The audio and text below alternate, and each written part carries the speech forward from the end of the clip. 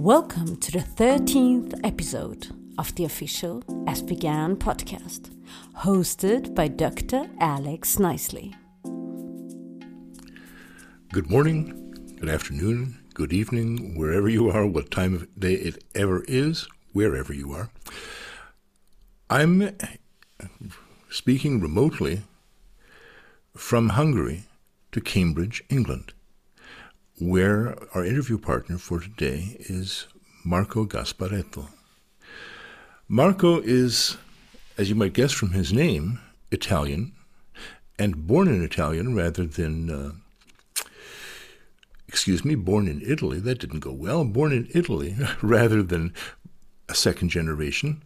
He's another example of the internationality of medicine, of pediatric medicine, and of pediatric gastroenterology and hepatology. His particular field of interest is something that I haven't had a lot to do with during my professional career. He's a hollow viscous man. He's an inflammatory bowel disease man. He's a genetics of inflammatory bowel disease man and a personalized medicine for inflammatory bowel disease man. Talk about specialized. He's here to tell us a little bit about what he's been doing in order to make it possible for inflammatory bowel disease treatment to advance on a basic science foundation. Marco, welcome. Good morning, Alex, and good morning, everyone. Thank you ever so much for inviting me on this podcast. It's a pleasure to be here today. I don't know if I should start saying something about myself and my journey so far, and then we can chat about precision medicine in pediatric inflammatory bowel disease later on. Is this what you were expecting me? I'm going to jump right in now and say that he's been working so hard all his life that he doesn't even have time to have a pet. I found that out in his curriculum. So you started out, of course, near Padua in Italy. You and I have already had a little bit of a chit-chat about what native English speakers know about Padua, and you mentioned to me that it has a long and proud tradition of medical research and medical education. You got an early start, didn't you? Something about a high school for the scientifically minded? That's correct. Yes, I've always been into science somehow, and although my passion has always been music, so I'm a bit sort of in between. But yeah, I think I was very fortunate to study in Padua. It's the second oldest university in Italy, so lots of tradition, tradition in medical school and medical sciences. Very early on during university, I developed this interest for pediatric inflammatory bowel disease, and towards the end of my training in pediatrics, I then moved to the UK. I moved to Cambridge, where again I was very lucky to join the group of Matt Zilbauer and his laboratory, and that really opened the doors for me towards translational research. I looked at some potential signatures or signals from CD8 lymphocytes that now you're on I'm my going turf. Specific. Now you're on my turf, and you're moving a little bit too fast. Are you yourself a Padovese? We call ourselves Padovani or Padovano. Padovani, okay. Yeah, and the answer is yes or no? You're a hometown boy? Oh, yeah, definitely. I was born in Padua, and I grew up there, definitely from there. Okay, so that's where... And then medical school, and during medical school at the University of Padua, developed an interest in inflammatory bowel disease. How? What? I think, in life it's about being in the right place at the right time or in the wrong place at the wrong time. But I just basically happened to find a placement in pediatric gastroenterology within the Department of Pediatrics. I always knew I wanted to be a pediatrician, and I was lucky to meet a very inspiring professor. It was Professor Guarizo, who was very keen on my training. She taught me endoscopies. She was keen on me embarking on research, for example. And my thesis work for graduation from medical school was really about comparing children and adults with inflammatory bowel disease. This Fantastic. was, a few years ago. Now I've got the hook. Now I've got the hook that I need. All right, here is our freshly hatched pediatric gastroenterologist, ready for a placement, a clinical placement and a research placement at the same time, or was it principally research that took you to Cambridge? It was initially clinical, but then after 1 or 2 years, I applied for a fellowship that was 80% research, 20% clinical. So I was an IBD fellow doing mostly research, but that also gave me the opportunity to maintain my clinical skills, like, endoscopies and outpatient, inpatient care. But it was more research focused. More research focused. And at that time, you had the idea, was it your idea or was it proposed to you, that you take a look at recent work that had purportedly shown a signature in terms of gene activation patterns in a particular subpopulation of cells that mediate the immune response? Yes, no, indeed. No, we're talking over each other, we're watching each other, and each of us is ready to jump in. Let me start again with that. So a particular subpopulation of cells, T cells, CD8 coding T cells, and you wanted again to compare that pattern in children with the results of research that had been reported in adults. Correct. So this was proposed to me, by my supervisors. There was evidence and lots of interest in such signatures in adult patients with IBD. And of course, the topic of identifying a prognostic biomarker is still very hot in IBD, because of course it would revolutionize the way we look after these patients. So based on the interesting adult results, we thought it would be absolutely important to validate, to check if these signals and signatures can play a role in the pediatric population as well. So that was the first attempt ever to look out for these signatures in children. And, Cambridge looked like the right place to do that because of the previous research coming from the adult colleagues. The adult colleagues.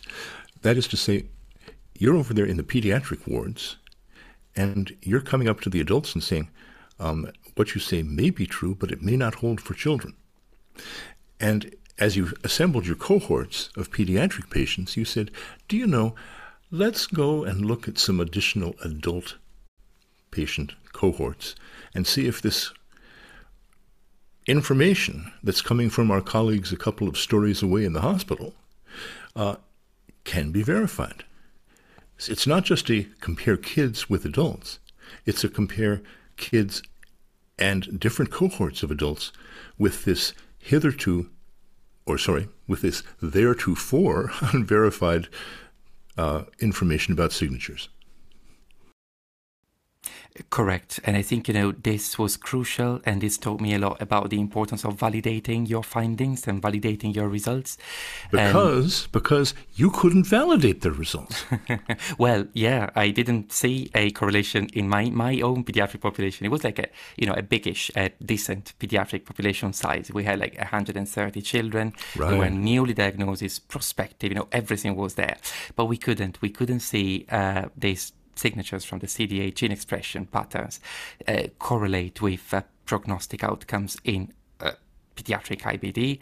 So we thought it was very important before we would share the results to also look into other pre-existing cohorts. Either pediatric or adult, doesn't really matter. But I think I learned a lot about the importance of validating and validating before you share the news around biomarkers. Let me put a hand up for those poor adult gastroenterologists who must have felt very threatened, because once you get to be an adult, you've gone through a lot more. Were all of the adult gastroenterology patients naive? Were they first diagnosed patients as your patients were first diagnosed? Had there been a modulation, perhaps? Absolutely. This is a very good point. They were not all newly diagnosed and, off treatment. Some of them were already on treatments, as opposed to our cohort. The children were all treatment naive. But, I think one thing that I really learned from this is we know children and adults are not the same. A child is not just a small adult. We all know that. And I think, what we see in pediatric inflammatory bowel disease, for example, is that majority of our children are quite severe in their disease course. They, get complications, they need treatment escalations. So that's less heterogeneity compared to the adult populations. So probably it's unrealistic to expect that one parameter can really fit all children and tell you who is going to be mild, who's going to be severe, because probably the majority of children we look after will end up being, in inverted commas, severe. So there was lots of learning about what's important when you look for a biomarker and what you really want to look at and which population. Let me go to a study that I expect that you have underway right now. Your initially treatment-naive patients, your pediatric patients, are now several years out. Some of them have responded. Some of them have not. Some of them have initially responded and relapsed. Some of them have responded to one drug but not another. What kind of signatures are you seeing in their T cells now, after treatment? This is basically ongoing. So as well as analyzing signatures from newly diagnosed children where we took blood samples, we also took subsequent samples during the disease course. And of course, that was matched with whether they were in remission or whether they were relapsing. So this is still sort of being looked into. I haven't got final results. What is very important is that there's a clinical trial. The adult gastroenterologists are still looking at a prospective adult cohort who starts, off treatments, newly diagnosed, and then they're rechecking the same. So I think, this is all ongoing, and there might be developments and news and new results. But of course, what I published in Gastroenterology in 2020 was all about newly diagnosed children investigated or tested at diagnosis. We could not identify relevant or significant correlations by looking at follow-up samples either. So, but like I said, this is still being looked into. Okay, thank you very much.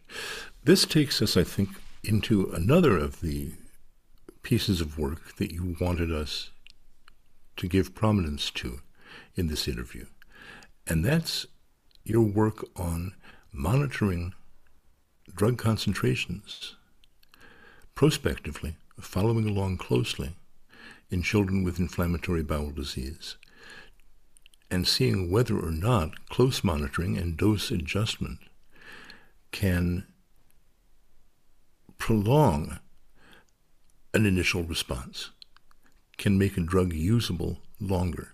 Have I summed up the purpose of that study adequately? Absolutely. And I think this is so exciting. Like, to me, this is the present and the future. Okay, here we go. Well, it's all about personalizing treatment. It's not like individual personalization yet, but it's a way to tell your patients, I've got treatments for you, and I'm able to tell you which dose I should give you today, as opposed to using the same protocol for all children, irrespective of monitoring. So you have to go into detail here. You just have to. I mean, we didn't used to have these tests, 5 or 10 years ago. Azathioprine metabolites telling you, should I go up with the dose? Should I come down with the dose? Should I fix the metabolite ratio? None of that was available. So of course we would give the right dose, as in milligrams per kilo day, but you'd never know how that really fits with the individual patient's metabolism. And some of the side effects might be dose related, others are not, but at least that proportion you can really prevent. And also you can make sure that you're giving the most effective chance to your patients to respond to that drug. And similarly, of course, with the biologics, anti-TNF, TRUS level, and anti-drug antibody, to be able to know, you're mounting an antibody, anti-drug response.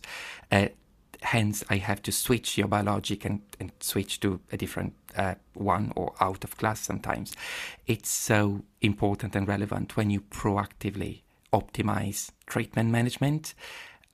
I've demonstrated that really prevents disease flare-up and optimizes the patient's care and the disease course really effectively. That's very exciting. Give us some specifics from that study of yours. Not everybody will have read it. So how many patients did you look at again? So it was a small cohort study. It was around 40 patients, but it's an interesting story. So I moved from Cambridge to the UK, to London, around 4 years ago. That was before the pandemic, and in Cambridge, we used to check the biologic trust level and the anti-drug antibody only if and when the patient was not doing. They were not responding. They were, showing signs of a relapse. In London, they were switching between reactive and towards proactive. So you check it anyway, and you may act upon that result, that number, irrespective. Stop for just a second. I'm going to go back to an organ that I know a little bit about, which is the transplanted liver. Yeah. My impression is that you monitor immunosuppressant levels regularly in patients who've had a liver transplant rather than waiting for them to go down the tubes. Okay. Yeah, of course. I mean, IBD is definitely different, but I think, we've seen the transition from reactive, so you only do it when it's clinically needed, to proactive. So you do it and then you act trying to anticipate the disease flare. Mm-hmm. I've kind of witnessed this over the past 4 years or so. So because I was new in London, new job and new consultant position and everything, I thought I wanted a quality improvement project to really prove and demonstrate is doing proactive TDM, therapeutic drug monitoring, more beneficial than going reactive. And in our cohort at the Royal London Hospital, we proved that there was so much benefits from using proactive, in that patients would stay on the same biologic for longer because, of course, you optimize the dose and you minimize reactions or loss of response. And also, we saw fewer hospitalizations, fewer endoscopies. There was a number of benefits that we could see in 2 years follow-up across 40 children we analyzed. It's a small study, but it was a pleasure for me to be involved in this quality improvement experience. So you see, you obtain your levels, and you say, they're dropping, or they've dropped. And then you crank up the dose a bit, right? And correct. Okay, all right. Now, I'm kind of curious here. How is it that adjusting the dose, as you've been doing, modulates the patient's own response in terms of making antibodies against that? I'm not an immunologist, but I bet you know somebody who is, and I bet that you and she or he have talked about this. What's the mechanism by which this might improve results? It's so interesting, and I'm not an immunologist either, but what I understand is a sort of negative feedback. So we know, and that's proven, that when you manage to optimize the trust level, so you got higher dose of circulating biologic, that sort of inhibits the anti-drug antibody production from your organism, and not only this. You've just said, and then this happens. Yeah. I mean, we have rescued a number of children who had, moderate to high, for example, anti-infliximab antibody by optimizing their dose and going for 10 per kilo every 6 weeks instead of every 8 weeks. We could see the antibody level drop and the patient responding better. And you can do that before you consider switching to another biologic, either within the same class or out of class. So it's a way of optimizing your minimal resources. In IBD, we haven't got many drugs, so it's worth trying to keep them on the same drug. I'm loving this. I totally believe what you're saying. I know you saw it, but I'm still, as a layperson, in terms of both IBD and immunology, I don't get how it works. This negative feedback, Huh?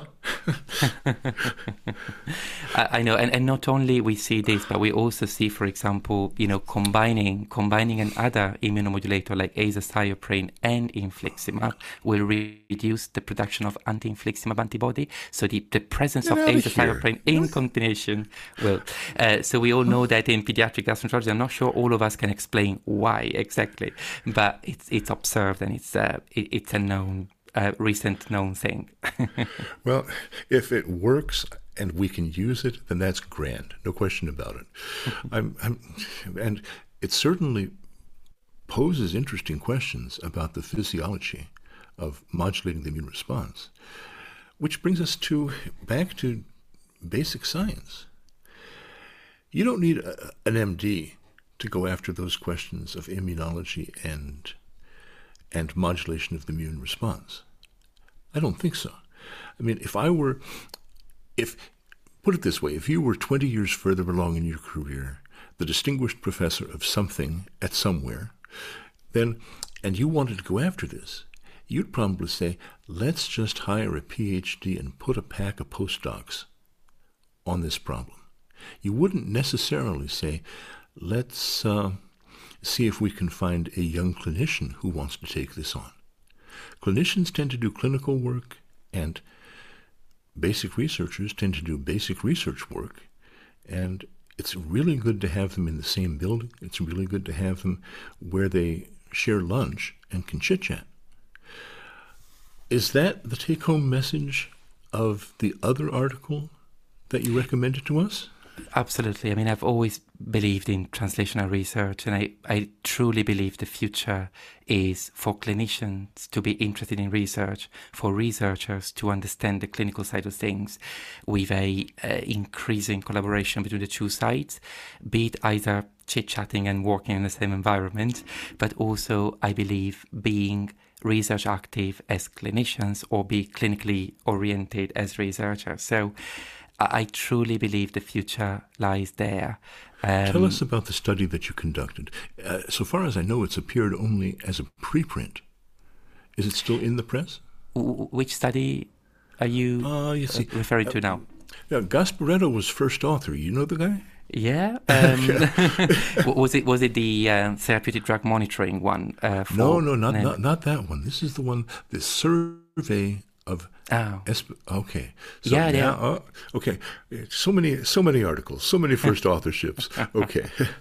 No, that was a lovely ESPGHAN position paper where I had the opportunity to chair the ESPGHAN Specialist Interest Group for Basic Science and Translational Research.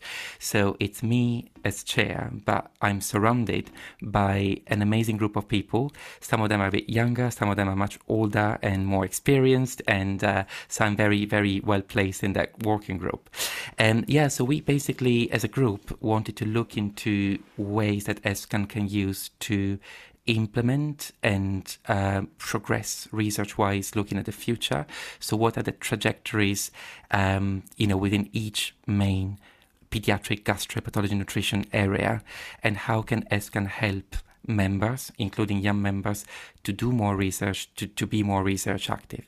And, research is changing, like you mentioned, lots of translational elements, but also lots of data analysis, computing elements, and we are not necessarily well trained on any of these, new angles.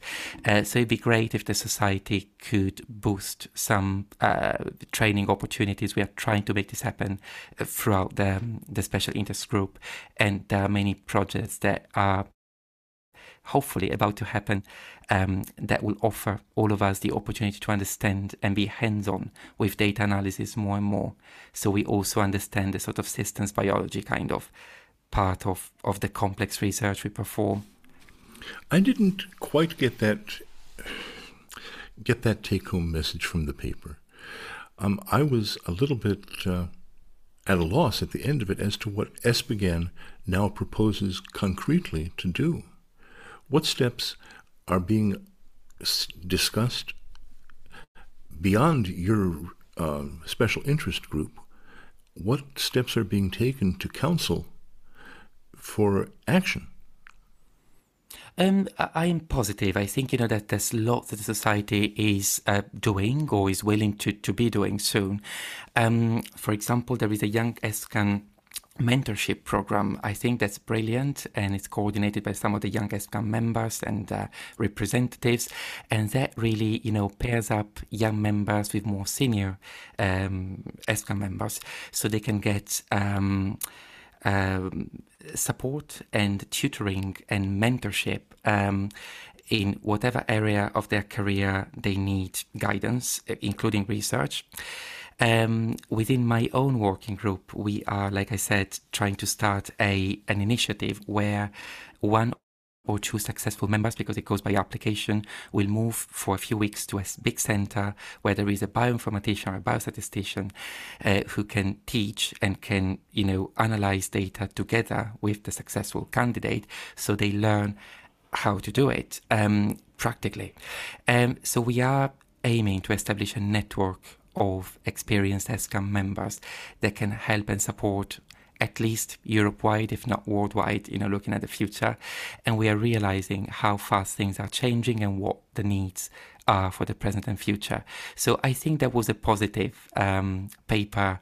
I could feel this was all supported all around across ESPGHAN. I believe we share all these values and this vision of the future. Funding, the crucial word. Yes. Where is the money to come from to subtract somebody from a clinical team and to support her when she heads off to somebody else's lab for, say, a 6-month attachment? You need enough time to really get into biostatistics, I would think. Maybe an entire year's worth of fellowship. Absolutely. I mean, money is always a problem, isn't it? And it's so sad. But we have tried to look into ways of fixing it. So first thing, luckily, one of the very few good things that came from the pandemic is we can do more remotely. So we could, for example, guide the candidates in online courses where they can learn the basics, or where they go and spend 6 weeks in Scotland or Australia. They will have some basic knowledge, and they will be more ready to understand the data analysis and the subsequent steps and things that they need to learn. Of course, in terms of funds, it would be important, in my opinion, to liaise with adult societies and to try and have partnerships and work together, which we are already doing, but it can be implemented. We could also consider charities, in that, ESPGHAN is definitely has the interest of the child's health as top priority. So I think there could be ways of collaborating with charities more, do some family days, family information events and things like that. So I do think there are a few ideas for the future, which we try to summarize in that paper. And we just need to believe in it and trying to make it happen. Okay, think positively. Now, Absolutely. I'm looking at the background in your office now. Of course, the folks at home won't be able to see this, but there's a framed proms poster. Of course. And, of course, he says. And sheet music. Tchaikovsky, Mendelssohn. Oh, yeah, that's true. I'm practicing that. For what instrument then? So I played the violin and the piano, and I started when I was 5 or 6, so it's been a whole life. It's my biggest passion outside of work, I have to say. Okay, and violin and piano, and, well, I need to apologize. Are you actually in London right now, or are you out in Cambridge? I'm in London, yes. In London, okay. I lived in Cambridge 6 years, and then I moved to London 4 years ago. So Right. I've been, Do you maintain an appointment or an attachment there? With Cambridge, you mean? Yeah. Not at the moment, not formally. I'm a consultant in London, and I'm an honorary senior lecturer at the Queen Mary University of London, that's sort of affiliated to my London hospital. But I have maintained very good collaborations with Cambridge, sort of practically. We still, run research projects and studies together. So, yeah, I'm definitely in touch with them. trading data, trading ideas, and maintaining your network, which is always so important. But life in London, where did you find to live? I had to find somewhere near the hospital because it's a very busy hospital. It's a very large unit. I've loved the job. It's in East London. There's lots of, varying and different ethnic backgrounds. So it's a very interesting population to look after. And it's a great mission. It's a great, it's a vocation, as always in our job.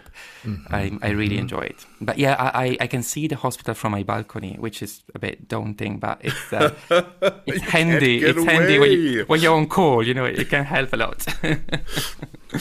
So out in East London, and have you had a chance to explore 4 years?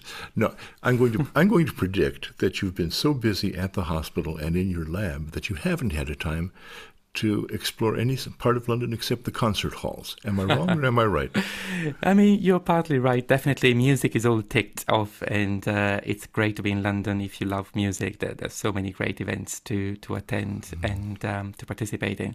I think it's been very hard in terms of life-work balance, but I've always managed to look after myself a little bit. There was always a little bit of time for me to go for a run, to do music, to catch up with friends. It's hard, but I have managed to make it happen.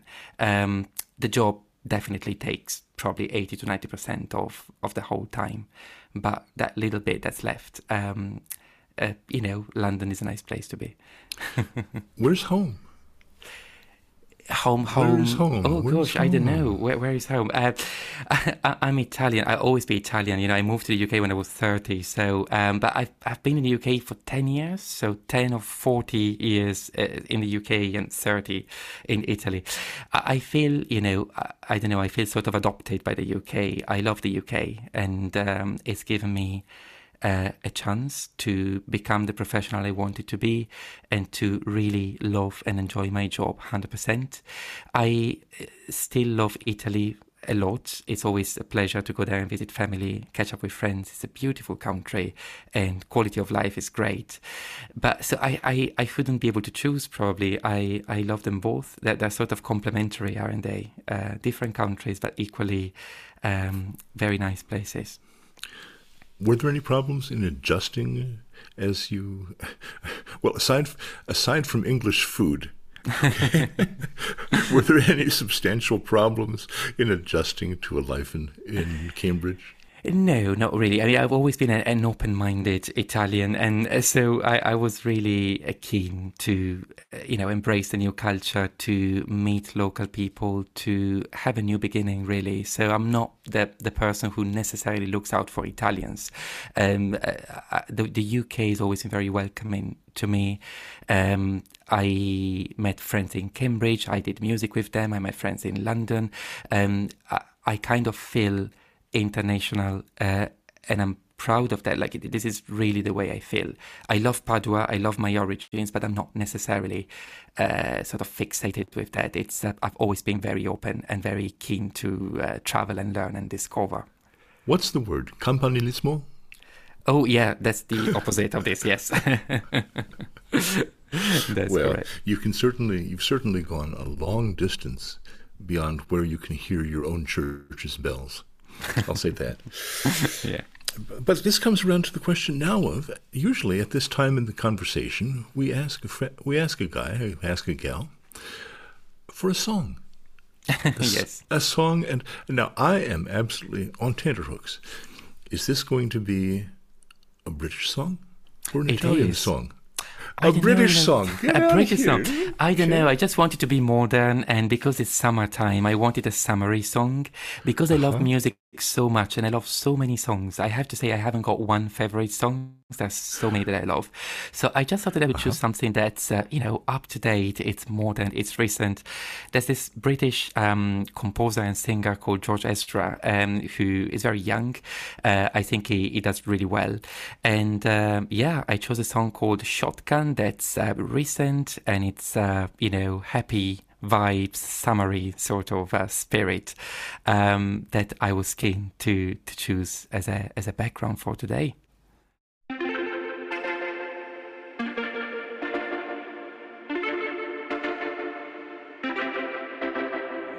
Homegrown alligator, see you later. Gotta hit the road, gotta hit the road. The sun ain't changed in the atmosphere, architecture unfamiliar. I could get used to this. Time flies by in the yellow and green. Stick around and you'll see what I mean. There's a mountain top that I'm dreaming of. If you need me, you know where I'll be. I'll be riding shotgun underneath the hot sun, feeling like a someone. I'll be riding shotgun underneath the hot sun, feeling like a someone. We're south of the equator, navigator. Gotta hit the road, gotta hit the road. Deep sea diving round the clock, bikini bottoms, lager tops. I could get used to this. Time flies by in the yellow and green. Stick around. If you would like to listen to the song in full length, please check out our ESPGHAN playlist. Thank you so much for taking the time to meet with us and to discuss your work and its implications and what next. Thank you, sir. Thank you. It's been a great pleasure, and it was great to meet you. Thank you very much for inviting me.